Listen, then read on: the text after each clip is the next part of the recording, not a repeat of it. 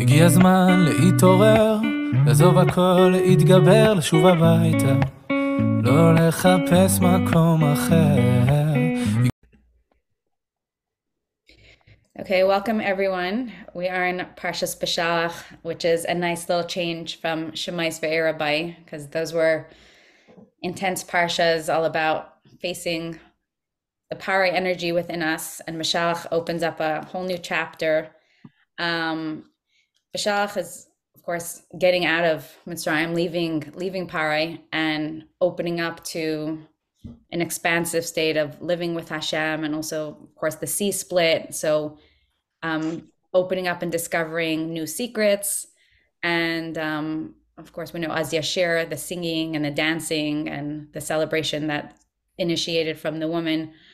So before I go into this week's, so this is just an intro to say that this week is very much going to be this assumption that the Rebbe says, okay, great job. You went through Shemais, which is about, accessing our authentic self, and then Ve'era, which is like feeling that space within us that we didn't feel Hashem's love and, warmth inside of our bodies. And then by underneath our frozen bones or our disassociated state or disconnect from our body, going into that paro energy, that's the swirl of overwhelm or terror or, disconnect or whatever, like the deepest core energy that was underneath, suppressed under the frozen state.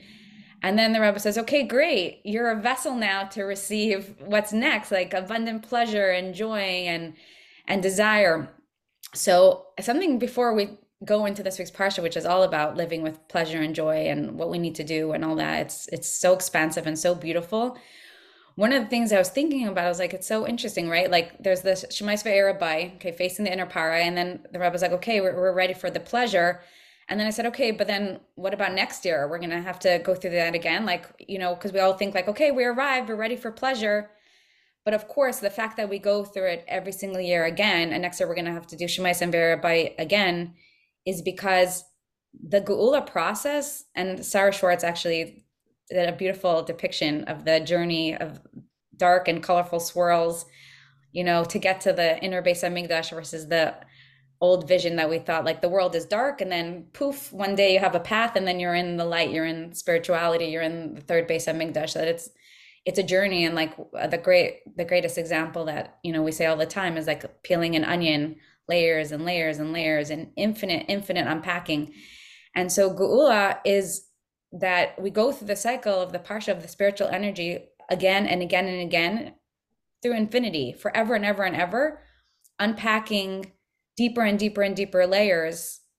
So next year again, we're going to go through more of whatever blockages we have to reveal more layers of pleasure when we get to Beshalach again next year. And it's not in the sense where I'm not saying like, okay, get ready, forever we're going to be in pain, so buckle your seatbelts and get ready for a lifetime of pain. No, I'm saying the opposite, that living with Hashem and living in Geula and living in freedom is opening up to an expansive state that we don't control our life, and that life is always shifting and always moving, and there's always new energy that's available for us. And because Hashem is infinite and his infinite energy is within us, it's never going to end the amount that we're going to reveal and redeem and experience and live. And so we're going to unblock and receive more, and unblock and receive more. And the beauty, it's actually so exciting and it's so joyful and pleasurable, because when we realize like we're never going to be bored, we're never going to be stagnant, we're never going to be stuck, we're always going to be receiving abundantly more and more and more and more love and light, and it will never end. So that's what I'm saying. I'm saying in the positive, like this is the journey is just, and each time we reveal more light, when we face the Parai, it becomes less intense, less scary, and just becomes a matter of unlocking the key. And we're also vessels to receive more light. And we don't have to, it's not deep, so low, so high, so low, so high. It's just beautiful, beautiful waves, like the beach, up, down, up, down, up, down. And we're just surfing the waves in the most beautiful way. Okay, so that's a little intro. Then now we're going to talk this week's parsha again. We're talking about living with pleasure, living with joy. So to become a vessel, hopefully to receive this, all the pleasure that's in this week's Sicha, I want to talk about three different things about pleasure, just to like kind of set the stage for it. So one of the things I want to say is, I want to reflect a question that maybe some people will have. It's something that I had and something that oftentimes people ask me, why do I use the word pleasure?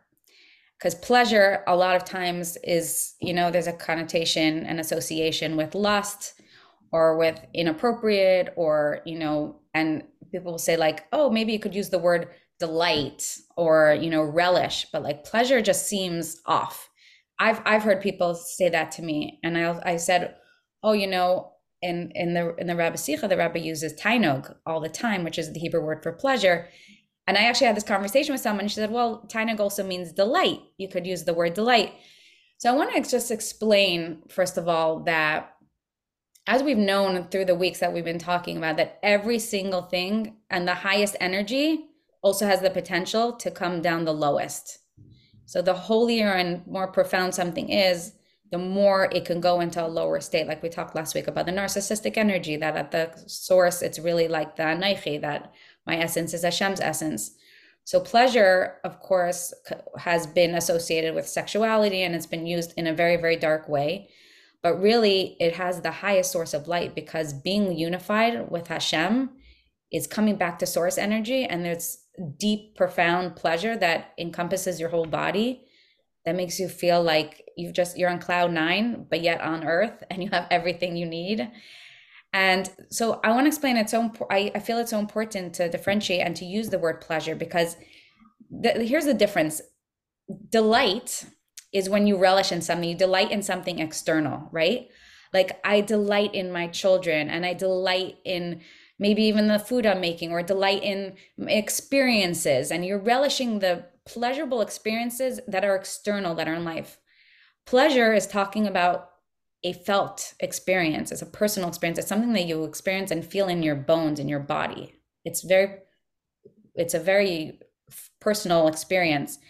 And this is what the Rebbe is talking about, because we're talking about becoming unified with Hashem, marrying Hashem. That exile is when we know Hashem very distant, that it was just the engagement, is getting to know Hashem. We're talking about unifying. So of course we are talking about pleasure. We're talking about that your whole body feels, every single fiber of your being feels the pleasure of Hashem's essence through every fiber, through your bones.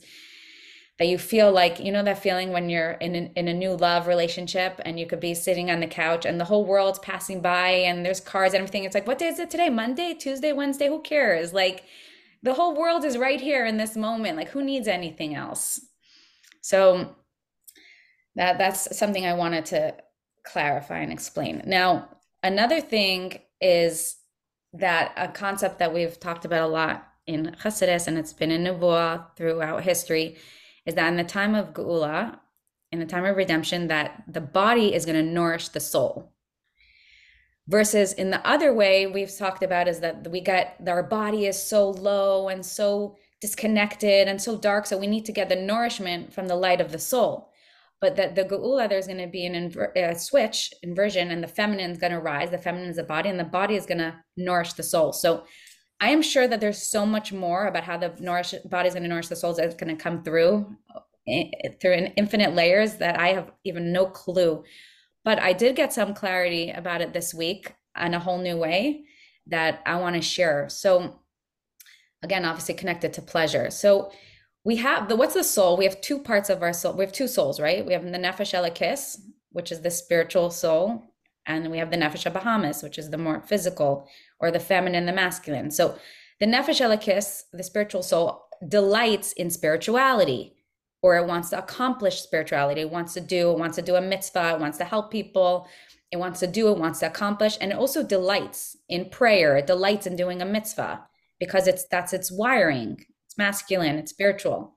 The Nefesh Bahamis is the feminine, it's the Tohu light, and it delights and accomplishes in the physical. So it wants to do, use physical things for pleasure and for delight, and to accomplish and to do things. However, both of those things, and I've said this in many different ways, in different languages, like we need the essence, right? We need the third key, but now I'm saying the same idea, but with pleasure and with the body nourishing the soul. So imagine like the souls are like two children, right? The Nefesh Elokis always wants to do spiritual. The Nefesh Bahamas always wants to do physical. The thing is, there is delight in that, and they're accomplishing what they're here to do. But if they don't have the body that's connected to the pleasure of being one with Hashem, married, then they never have a place to land. So that's why it gets too much, and there's no landing place. The Nefesh Bahamas wants more and more and more, and it goes high, high, high, high until you're totally disassociated because you're looking for that pleasure through external pleasures that are here to pleasure us and are here to use, but in the right way. Or Nefesh Elokis, like I'm a martyr and I'm doing spiritual things, and my body's breaking and I'm falling apart and I have a headache and my kids are screaming, but I'm going, because it's like we need that anchor. But when our body becomes one with Hashem, when we feel that pleasure, when we feel whole, it's like you do your day and then you come home and you come again, the cloud nine of the love, that you're sitting on the couch, you come home and you're coming back to love. Why would you want to keep going? Like, I want to come back to intimacy. I want to come. So our body needs, when it's in that marriage and in that union with Hashem, it holds the two children and nourishes those two children. It says, okay, Nefesh Bahamas, now you go do some physical. Now come home to me and I'll hold you and you'll feel pleasure when you come back. And Nefesh Elokis, now's your turn. Go do some spiritual, come home to me. So when the body is in that space of pleasure, it's the adult that's just, and we don't have to go too much, and we don't have to go too high or too spiritual or too martyring or too anything. We stay in balance because we always want to come back home. It's like a child who's doing what they need to do. But if their parents are creating a loving home, of course they want to come home. Of course they want to relax and just spend time with their family and not go. Going is a child who wants to go and never stop, is because they don't have a home to come home to. They don't have love. So that's the third thing. The second thing. Now, the third thing is going to even be more profound. So get ready. Whew. So we have to understand. Oh, Penina, were you raising your hand? Oh, you're just relaxing, receiving all this? Okay. So now, another thing to understand why experiencing pleasure, allowing pleasure, and relishing and delighting in the physical world is part of the Geula, is because we have to understand what is Geula, redemption, is living in Gan Eden, right? Bringing back the Gan Eden state and Gan Eden reality back to the world. When Hashem created the world, he started off with his desire. Beautiful garden with beautiful orchards, with beautiful rivers, with his beautiful loved, cherished people to delight and relish and receive love and experience and delight in the world. That was their mission statement. Hashem said, delight in this beautiful garden. Now, when we were kicked out, we actually weren't kicked out of Gan Eden. Gan Eden is all over the world. Gan Eden has always been here. Gan Eden is a consciousness. It's a perception. It's like a set of glasses that you see it or you don't see it. And when we were banned out of Gan Eden, it means that our consciousness of the pleasure and delight of living and delighting in this beautiful garden that Hashem made left our consciousness, and we became egocentric and shame and blame and so focused in on the density and the separation and trying to control and running away from the density that we weren't present enough to relish and delight in the garden. And so much so that the human society grew the darkness because of their own inner darkness and their own inner shame and fear. And so it just buried ourselves deeper and deeper and deeper away from Gan Eden. So if the goal is to come back to Gan Eden, then every single one of us that are rising our consciousness and clarity of the beautiful garden that Hashem created and delighting in the garden, we are drawing Gan Eden reality back into the world through us. Now, I'm going to say something that when I heard it, it was like, whoa. So what happened when we got out of Gan Eden? It says, I'm pretty sure it says it actually straight in the Chumash. I might be wrong. It's either a commentary, but I'm pretty sure it says in the Chumash that when Adam and Chava ate from the tree and they left Gan Eden, it says that an angel came, a malach, and he had a revolving sword standing at the entrance of Gan Eden. and blocking them from coming back. So they couldn't come back in because there was this angel blocking them with the sword. So I heard this a couple years ago from, her name was Yehuda Schneider, and she is very big in Kabbalah and always backs her things with sources and everything. She said that she said the same idea, that Gan Eden is a consciousness, and it's up to us to draw back the consciousness of that Gan Eden is here. And what is this revolving sword? The revolving sword is Klipas Noga, which means the things in life that are not, there's negative, there's wrong, like we don't eat pig. Okay, we know that that's dark. And then there's light and there's spirituality. And Klipas Noga is the gray area. It's the tohu light. It's like the feminine light. It's like the physical things in life that have been the gray area. Like, well, I don't know if it's not necessarily a mitzvah, so maybe better not to do it, because what is it going to do? Is it going to refine, bring refined sparks? So no, stay away from it.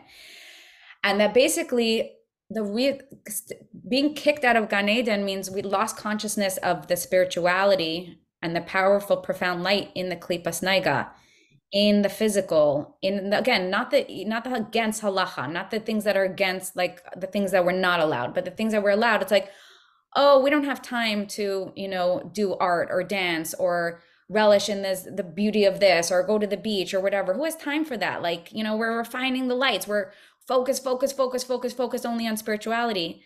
And that if we access and interact with the Klipas Noga, the physical beauty in life, then we slowly re-enter and come back into Gan Eden. But it's a revolving sword, because a sword it's revolving. So it either can kill you and hurt you and destroy and destruct, or it brings you into the entry of Gan Eden. And that's where the discernment is. Because spirituality, it's and darkness is black and white. Do this, don't do this. Do this, don't do that. So in a way, it keeps you safe, because I know guaranteed it says in the Torah to do this, so it's a mitzvah, so it's going to be good. I know in the Torah it says not to do this, so I'm safe. But the way back to Gan Eden is to let go of the rigidity and the safety and the structure and the boxes, and to say, what if I can use discernment? And in this moment, I have a desire for this. And so it's coming from flow, and it's coming from a grounded place, and it's coming for true. And I'm going to use it for Hashem, so that I can relish and delight in this world, in this palace that Hashem made. And it's going to bring me more and more into Gan Eden. Now, if you use it in the wrong way and use it too much, it could be a sword. It can hurt you. It could make you disassociated. It could become addictive. It could distract.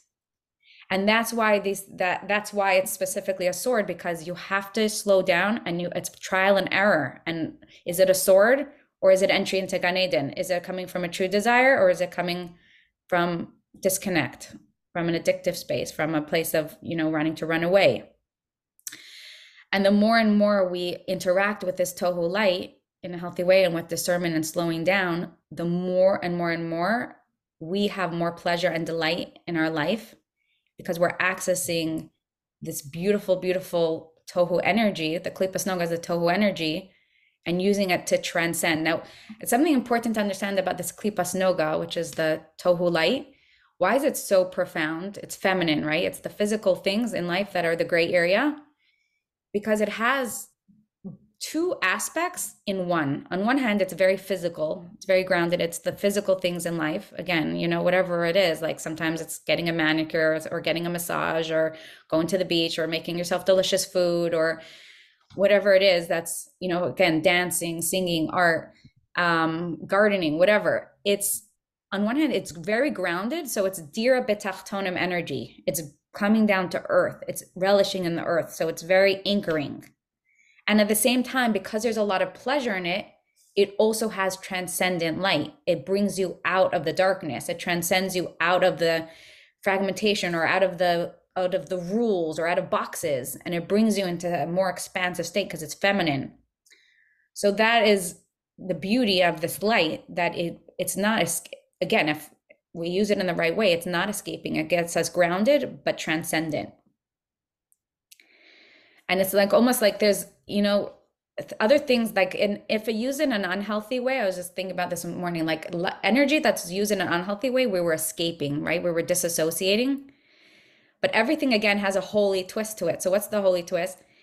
we want to escape the dark world. We want to escape exile. So if we use it with Hashem in the right way, we're escaping, we're leaving the exile mentality, and we're going more into Geula consciousness, into Gan Eden consciousness. Okay. Ready to continue? Yeah. Gila, yeah. Oh, you're on mute. Yeah. So how do we know where the line is between Kedusha and Geula and escaping? Yeah, it's a good question. It takes a lot of discernment and a lot of being really honest with ourselves and being very, very present and aware of our body and aware of our sensation, and slow down and ask ourselves, where is it coming from? Where am I feeling it? You know, like when it comes from Hashem and it's true desire, it feels like pleasure. It feels like this like deep, and it's not logical. It doesn't have to be, because it's actually hesach hadas, meaning above logic. So it's usually, it's for sure. It's like, I don't know why I want this. It makes no sense. When I woke up this morning, I had no idea that I would even think about this. And I feel such a strong pull to do this. It doesn't have to make sense because it's feminine, it's flow. And, and it's like, it's not because of fear. And it's not like, if you feel a lot of pain in your body, and then all of a sudden, like your head is like screaming, do that, eat ice cream, eat ice cream, eat ice cream. It's like, I was just on the phone with my friend and she triggered me. Like, is this coming from a real place? We have to be honest with ourselves. And honestly, like, something that I tell my kids, it's like, at the end of the day, this is your life, right? Like, you can do things and not coming from a good place, and it's ultimately is going to affect you, so you have to think about like the results. So if we want to do it in a healthy way, we just slowing down and asking ourselves, like, is this really real? And then you might do it and you think it's real, and then it turns out it's not, and it's just part of the learning, part of integration. And the 70, right, the ayin of das, it's like, oh, that did not feel good. I know for next time, like, I'm not going to eat ice cream the second I hang up the phone from my very triggering friend or family member. I do not feel good now. So yeah, I mean, this is really our personal journey with us and Hashem, and finding the way. And it's a messy journey until we like get more, but we get stronger and stronger. It's like building a relationship. It's like when we just got married with our spouse, we're like, I don't know what you're saying, I don't know what you're feeling, I don't know what you're thinking, and then over time you almost like have this nonverbal understanding, and you just could flow. And it's like, I remember in the beginning when my husband and I used to plan family trips, it was like we would sit down and make lists and who's doing what, and we were doing so much drama. And at a certain point, I remember there was a switch. And the first time we went on a trip that we didn't even communicate, it was like he took care of his things, I took care, and then the next thing we know, we were in the car and we're like, that was amazing. We just intuitively flowed. So it gets easier over time. And don't be afraid to practice and, slow down, notice, tune in, listen to your body. Okay. So now all of this is an intro. I'm going to do it a little different this week, and maybe this will be the new way. I don't know. I divided up what I wanted to read into 3 different sections. And so we're going to read a little bit and then discuss, and then read a little bit and discuss. So we're going to read in a minute. The first section that I'm going to read is about the Tohu light. And before I'm going to do a little intro, and then we're going to read inside, and then I'll explain it more after I read it. So the Rebbe asked a question here. This is what we're going to read. The Rebbe says, as we know that every single thing in the Torah stories, our history, the whole concept of getting out of Mitzrayim is a mirror to our own personal getting out of exile, getting out of our own restrictions, and getting into freedom. So the Rebbe asked a really good question. He says, as we got in this week's parsha, as we get out of exile, we walk out of Mitzrayim, we're free. There's a few things that happen that don't seem redemptive at all. If anything, it could feel and seem the opposite. So how does that have to do with the redemption, and how does that have to do with our own personal redemption? And the things that he says, one is, if it was real redemption, they should have just gone straight into the land of Israel. But they do a detour and they go in the beginning of this week's parsha. It says how they go on a detour and they have to begin a journey of 42 journeys through the desert. So the Rebbe says, how is that redemptive? Number one. Number two, they fight Amalek. Amalek comes and they're poor, we're like completely traumatized, completely exhausted, we're slaves for so many years and we're finally out. And it's like, seriously, we have to fight Amalek now? And then the third one, he says, in next week's parsha, this is less like questionable, but he brings it up as a third concept, is that Yisro, the father-in-law of Moshe, ends up realizing that he doesn't want to is inspired by the stories of the Jewish people getting out of Egypt, out of Mitzrayim, and the sea splitting, and wants to leave his idol worship way, and he ends up converting and joining the Jewish people. And Yisro means add, and it says, the Rebbe says that, as we know, Yisro actually added a portion in the Torah. There's a section that he adds. And what does that also have to do with us getting out of Mitzrayim? So I'm going to do like a shorter reading just to address this part, and then we'll discuss. I posted the pictures on the WhatsApp so you can follow along. It's page 137 and I Dalet, second paragraph. It is known that the purpose of the Jewish people going through the desert was in order to refine the sparks of holiness that fell into the desert of the nations, which are sourced in an extremely high source, the world of Tohu, which transcends the world of Tikkun. And through the phenomenon of the Jewish people refining the sparks of holiness and elevating them to their source, this high level is drawn forth and revealed to them, the Jewish people. And more thoroughly explained, the source of the sparks of holiness that fell into the desert of the nations is from the level of 11.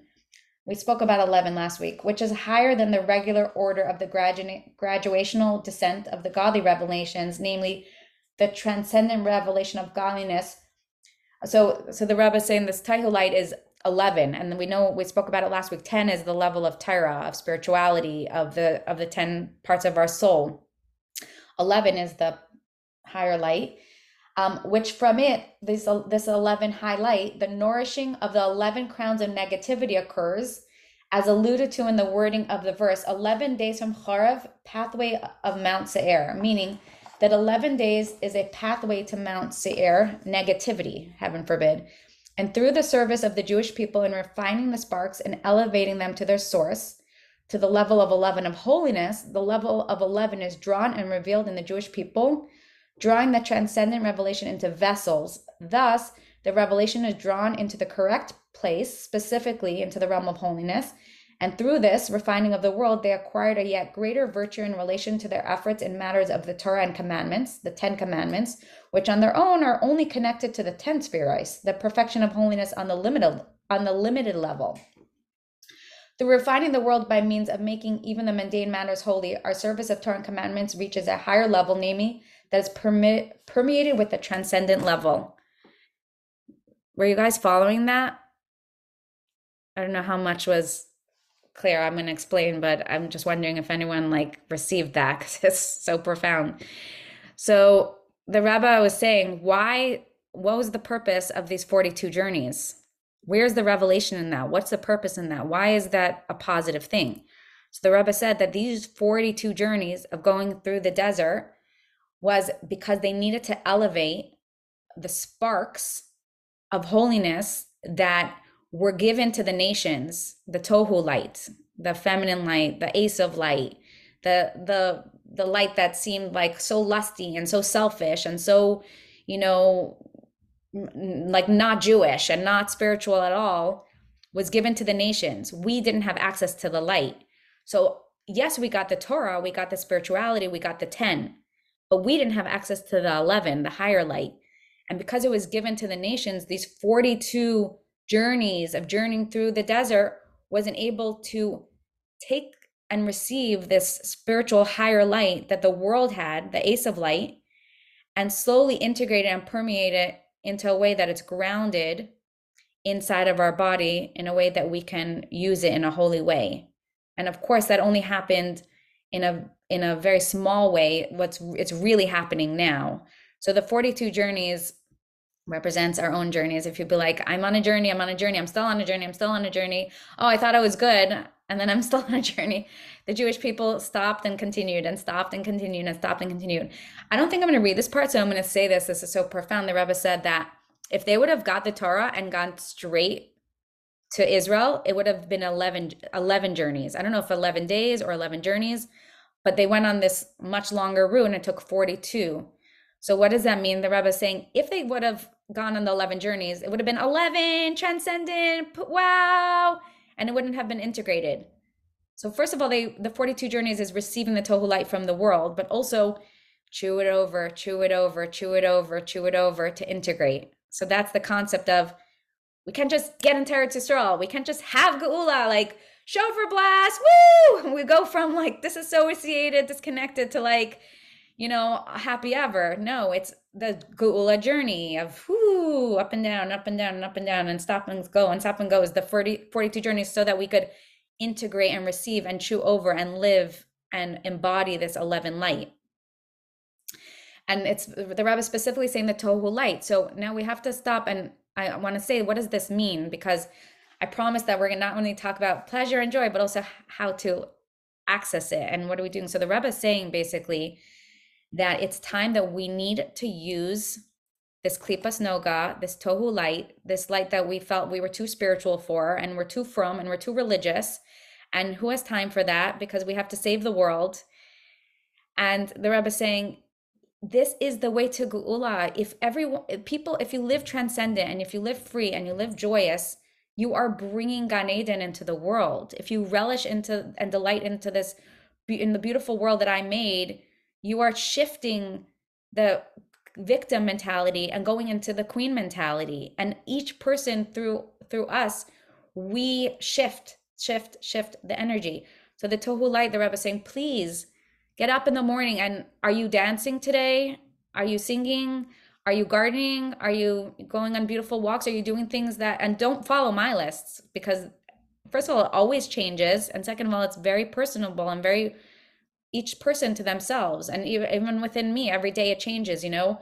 I love to dance. I love to swim. I love to walk. I love to do different things. So I try to incorporate that. But some days I'm like so in the mood to dance, and some days I'm totally not. And I would never be like, come on, you love to dance. I'm like, no, okay. You want something else today. What do you want? Like, it's okay. You know, that's being with Hashem and honoring that.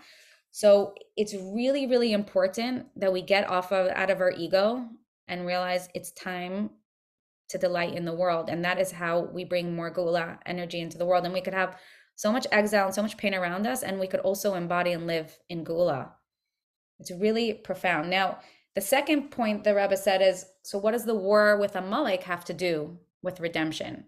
So page 139, it's a shorter paragraph. The bottom, what ice? I don't know, I think it's the end of the ice dalet still. And likewise, regarding the war of Amalek at the end of the parsha, for his hand is uplifted, swearing by the case throne of Yod-Heh, which is Hashem, a war for Hashem with Amalek. The name of Hashem is not complete until the name of Amalek will be erased, which Amalek is a descendant of Esav.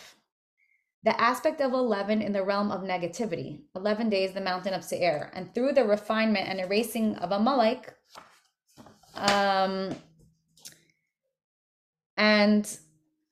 sorry.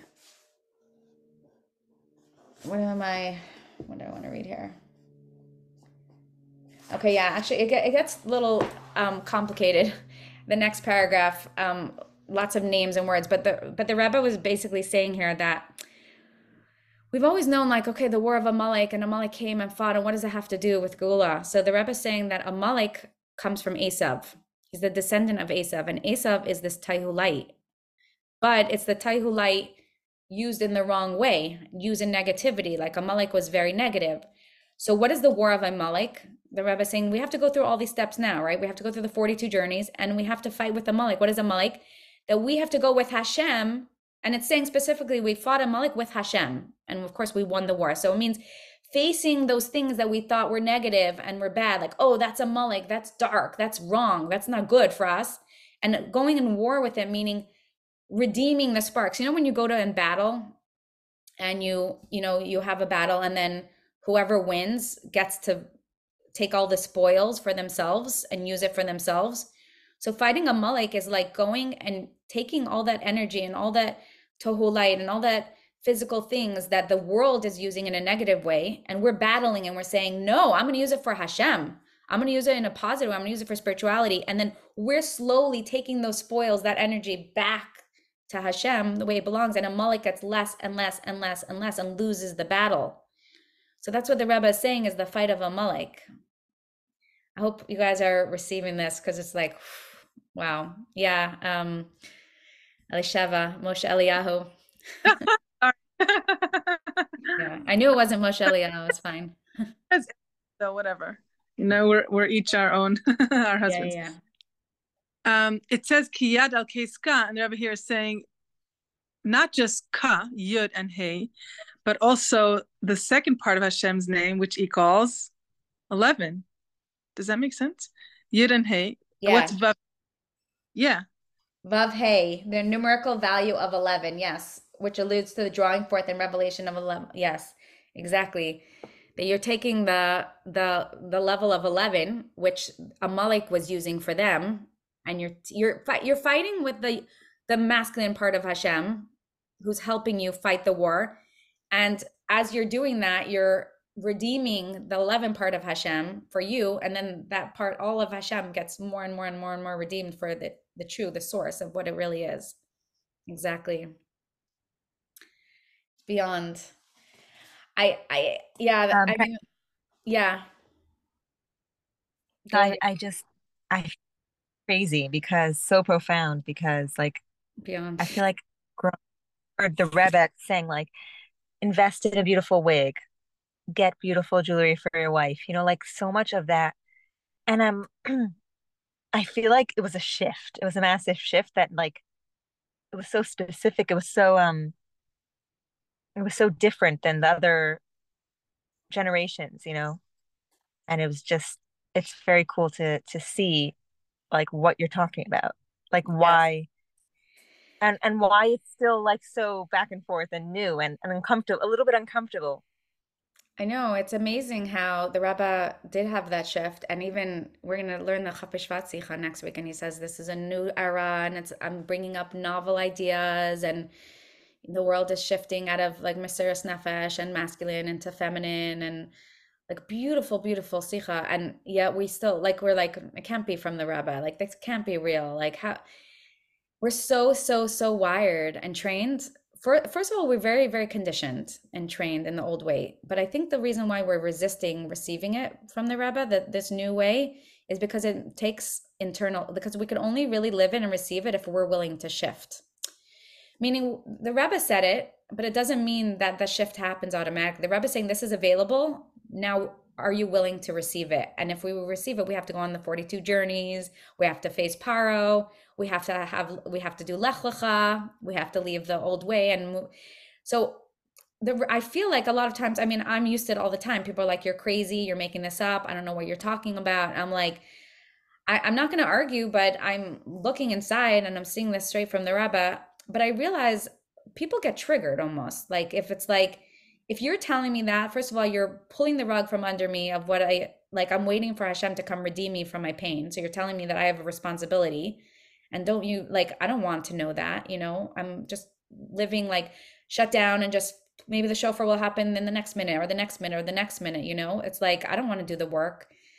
And also it really, it takes a lot to receive it. So I think there's resistance because of fear. And it's amazing because the Rebbe, and I wasn't sure if I was going to say it, because I have to pick what I'm going to say. Otherwise I will get completely overwhelmed, and so will everyone else. But the Rebbe, I'm not going to read this part, but the Rebbe said that, because you're saying that the Rebbe introduced this novel idea. So the Rebbe said, until the Frierdiker Rebbe, until the Rebbe before this Rebbe, it was like the level of 10, where we were all like, spirituality, masculine. He said, then the Rebbe before him, his father-in-law became Rebbe on the 11th month, which is Shvat. And so that was the beginning of the 11, he said the month is connected to the moon. So it's connected to like the feminine light and the receptivity. He said, but when he became Rebbe, he took it on the night of the 10th, which was the 11th. So he took it on the 11th day in the 11th month. And he says here that the day is connected to the sun, which is the sunshine and the giver and the masculine. So he said the 11 and the 11 together is the union, the marriage of the masculine and feminine and pure pleasure and pure wholeness. And so he was introducing us that like his era is like the marriage. It's like a new, we're talking about 11, we're talking about tohu, we're talking about feminine, we're talking about abundance, we're talking about expansive, like so much bigger. So yeah, look, slowly, you know, we're like, you know, when the Rebbe what was you that? know, when the Rebbe asked like those people, like remember when the Rebbe asked that group of people, that famous story, who's like ready to receive money, or like, you know, who wants the Yes. avodah of being wealthy? Mhm. And like it's making me think like, who wants, because it's work, it is work. Are you ready for the work? And like my husband and I always joke, we're like, we're ready, we're open to receive that, but we're not joking. But Sorry, I didn't hear that story. It's just a very cool concept where the Rebbe is asking, "Are you ready for the test?" And then afterward, the Rebbe is like, well, "You should have all said yes." You know, like right. And everyone's like, it is a test. Yeah, Not me. I don't need spiritual. it. They were too spiritual to receive it. They're like, nah, it's fine. We don't need it. I think there's a lot of shame around receipt money and pleasure, like money, pleasure, all of that, Yeah. physical things, and it's just incredible to see how that story. I always heard that story, and now I feel like I get it on a deeper level. So thank you. Yeah, I love that you're bringing that up. Yeah. Yeah, Rachel. I just wanted to, sorry about the noise here. It's really amazing. The things you're saying, had we not had the previous weeks of like sequential building of like confronting and grounding and learning those tools, which I've had such a significant impact visibly in my life, I don't think I'd be able to understand in my heart what you're saying. So it's really like, even though this class stands alone as its own piece, to see everything in this kind of catharsis, like each one is a journey, it's really amazing. Unbelievable. I'm with you. You know, I've been learning these sikhas for 5 years now, but I've never learned it consistently like this, like from beginning to end every week, and like living in the energy of it. I've never experienced it like this. Like I myself am blown away by the clarity of that. It's step by step by step, and it's puzzle pieces, and it's like building blocks, and the clarity of like, I wouldn't be able to receive this if not for last week. And can you imagine that the Rebbe channeled this like 35 years ago? You know, it's like unbelievable. Yes. Okay. So now I'm going to tell you, now part 2, we're going to read a little bit. The Rebbe is saying that this whole concept of the journeys. Oh, wait, no, I want to talk about Yisro. Oh yeah. Page 141. I remember I said the third thing is, what is Yisro, and the fact that he converted and added to the Torah and joined the Jewish nation. What does that have to do with our redemption? So page 141 on the left.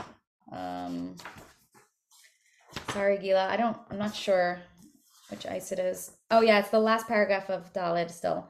And likewise, regarding the acknowledgement of Yisro and him coming to Maisha in the beginning of Parshas Yisro, which the conversion of Yisro is the concept of the refinement of the sparks of holiness that fell below, which their source is the level of 11 of holiness.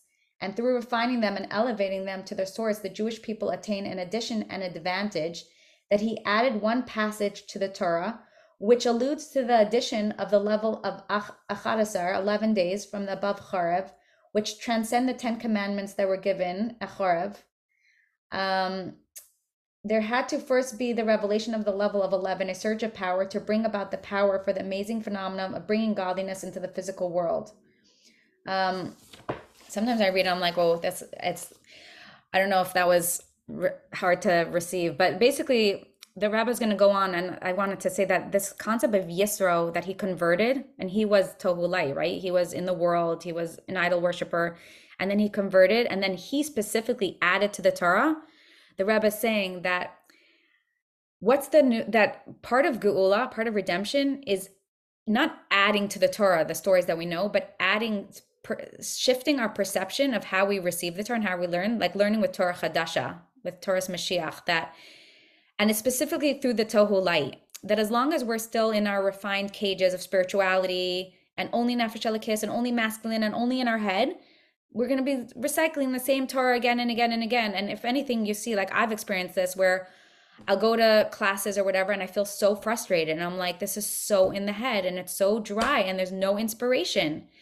And then when I started accessing this Torah, I was like infused with passion, infused with light, because it was like, it's so alive because it's Tohu light. So the Rebbe is saying Yisro specifically added to the Torah because it's through accessing this Tohu light and expanding ourselves and becoming more feminine and getting into the body that we go to Torah, and the Torah becomes completely new and completely alive and filled with passion and full of delight.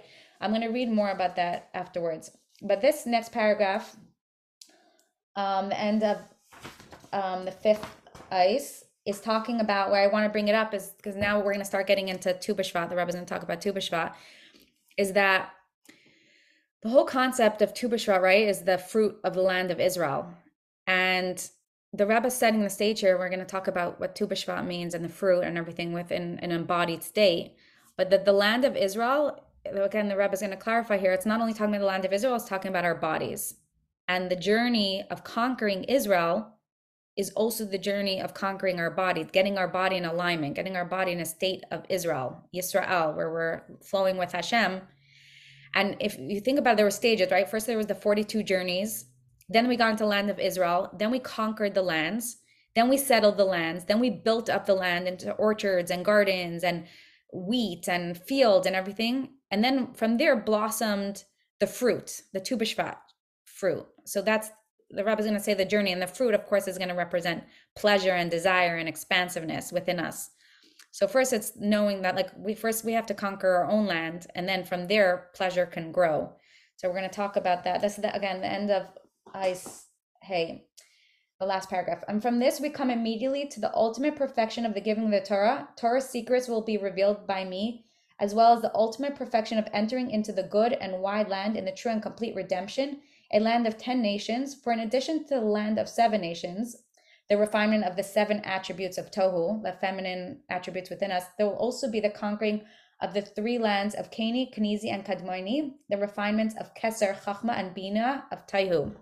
I want to pause here and say, the Rebbe is saying that first we have to redeem our body, our 7 emotions, and then from there also our head. But the Rebbe says, Keser, Chachma, and Bina of Taihu.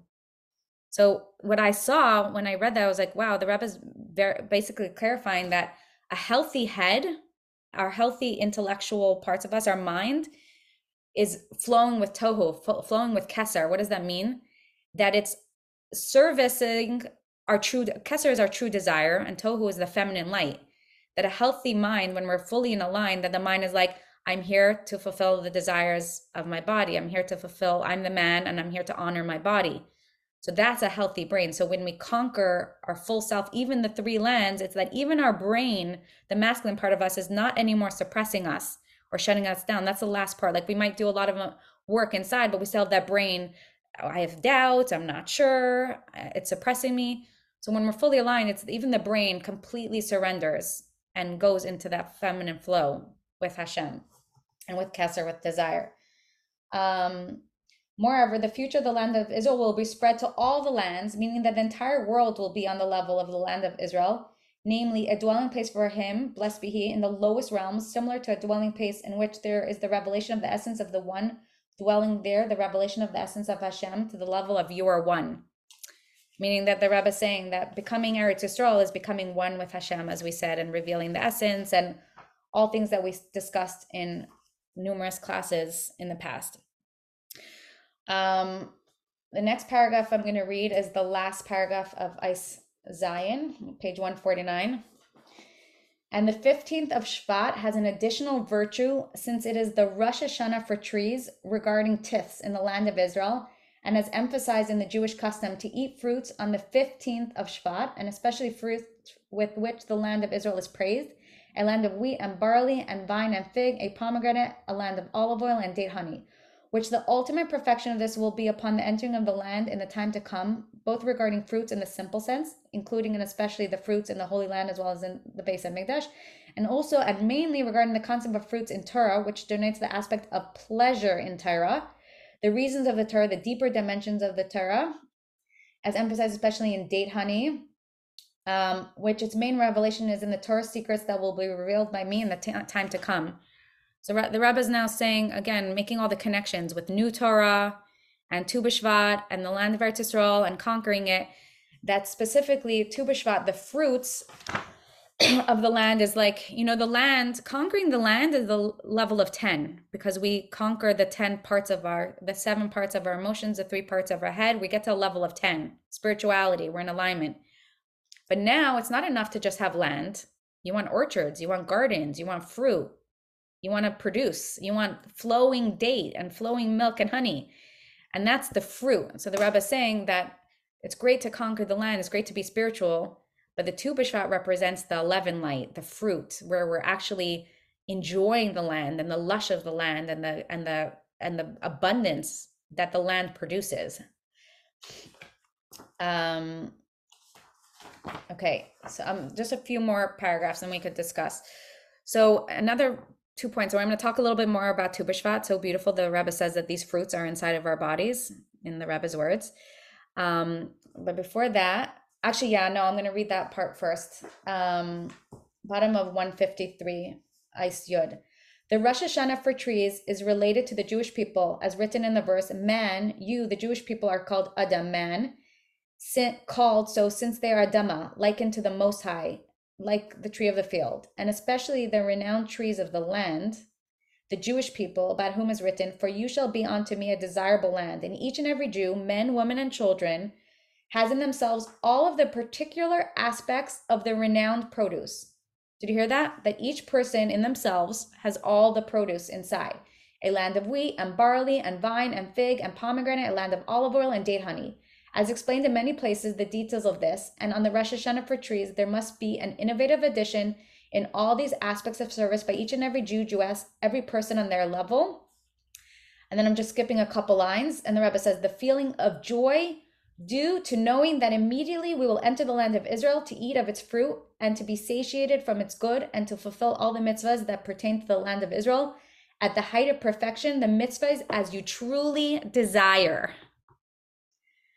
There's so much in that. So the Rebbe is saying again that the fruit represents, and then now the Rebbe is saying these are not just you. The land of Israel is you, and it's your body, and the 10 lands represent the 10 parts of yourself getting into alignment. But it's not enough to be aligned.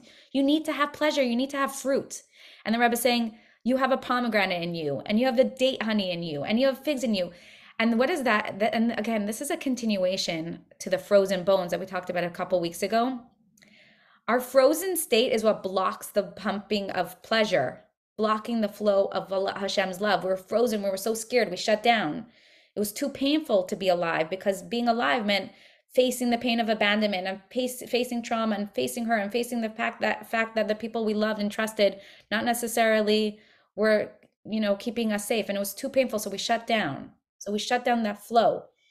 As we open up every single bone, inside of every single bone, there's literally orchards of pleasure and of fruit inside.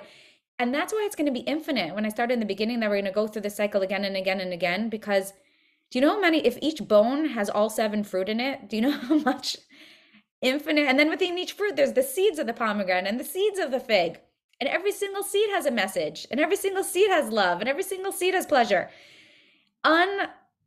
Infinite orchards, infinite produce, infinite pleasure that we're going to be discovering deep within ourselves, never ending. Like, wow, there's so much to discover just from being inside. And we were always looking outside of ourselves and looking for the answers in the trees outside and the sunshine and the people. And it's like the Rebbe's like, oh my gosh, all the secrets are within you. And that's why the Rebbe keeps talking about like the secrets of Torah and the Torah Chadasha, because the new Torah flows when you're going inside and accessing these lush orchards and these, the pleasure and the Eretz Yisrael inside of you. That's when new Torah flows through. And that's, again, the Yisro. Now I want to say one more piece here, as if that wasn't enough, but the Rebbe is saying the concept of Shira, that an Az Yashir, right? That when we got out of Egypt in this week's Parsha and the sea split, as we know, the women burst into song and dance and they had their tambourines and they sang Az Yashir. And then the Rebbe said that there was, just like there's a level of 10, there's 10 songs, and he lists a few of them, that there was 10 main songs, like the song of Devorah, and I don't know exactly, I'm not going to go look for it now, but there was different 10 songs. There's the Shir HaShirim, that's the 10th song, throughout exile. And all the songs, the Rebbe says, were of yearning, of like, you know, like prayer, like mournful yearning, asking for the redemption, asking for the change. And he says the 11th Shira of the time to come is now, and it's the song of dance and song of self-expression and the song of dance. That instead of the song of mourning and praying and begging and yearning, that's the song now is the song of celebration, the song of what we have, of authentic bursts of joy. So I'm going to read those two paragraphs. Page 153. And additionally, and also important, an instruction regarding song in connection to the service of prayer, also referred to as Rina, song, which is done with singing, as known as the Alter Rebbe would pray out loud and with a song. Then in addition to prayer with song in ascending from below to above, there must be now, after the completion of all the sense, prayer with song as a result of uniting and becoming one with the revelation of above as a preparation and beginning of the new song of the time to come. I'm going to read a little more, but see, the Rebbe saying the old songs were from below to above. Hashem, that's so far away. Please come and help me. Hodullah Hashem, thank you Hashem, who's so far away, for giving me whatever you give me. I'm so grateful, and please help me, please help me. This song, the 11th song in the time to come, is of joy, of the unity, of the revelation, of the oneness, of that where Hashem is so here, he's so close, he's within us. Everything is here at our fingertips. Two more paragraphs, and especially regarding the prayer for the true and complete redemption, and especially after the Kitzin have all ended, and all the aspects of service necessary to be done in the time of exile have been completed. As the words of my revered father-in-law, the Rebbe leader of our generation, that in addition to the feeling of yearning for the redemption that we had until the present time, now there must be also and mainly the feeling of joy, because the redemption is actually coming literally this moment. And then the next page, 155, to continue, for Hashem will once again stretch forth his arm and gather the dispersed Jewish people, and we will thank you with a new song in a manner of our mouths will be filled with laughter, as alluded to in the two names of the leader of our generation, the Mashiach of our generation. Wow. Okay. Thank you everyone for joining. הבא שבשמיים מגיע אפילו שעשינו משהו רע, הוא מוחל וסולח, מושיט ידו לעזרה ונותן ברחמיו את הכוח לתקן ולשוב אליו.